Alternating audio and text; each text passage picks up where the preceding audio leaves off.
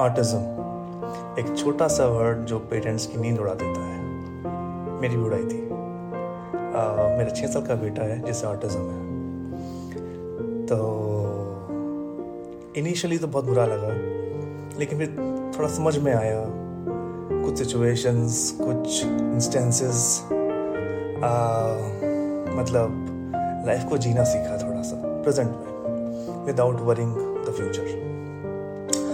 तो अपने समय में मुझे कोई ऐसा गाइड नहीं मिला, लेकिन अब मैं सोचता हूँ कि शायद मुझे अपने एक्सपीरियंसेस लोगों से शेयर करने चाहिए कि कुछ सिचुएशन जैसी आई उनमें मैंने क्या किया या कोई क्या कर सकता है।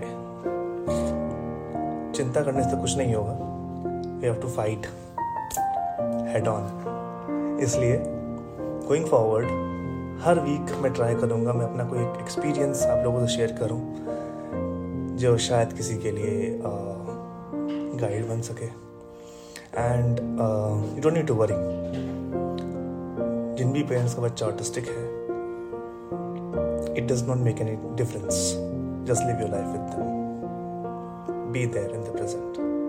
कुछ नहीं होगा, हम सब लोग साथ हैं। Alright, see you.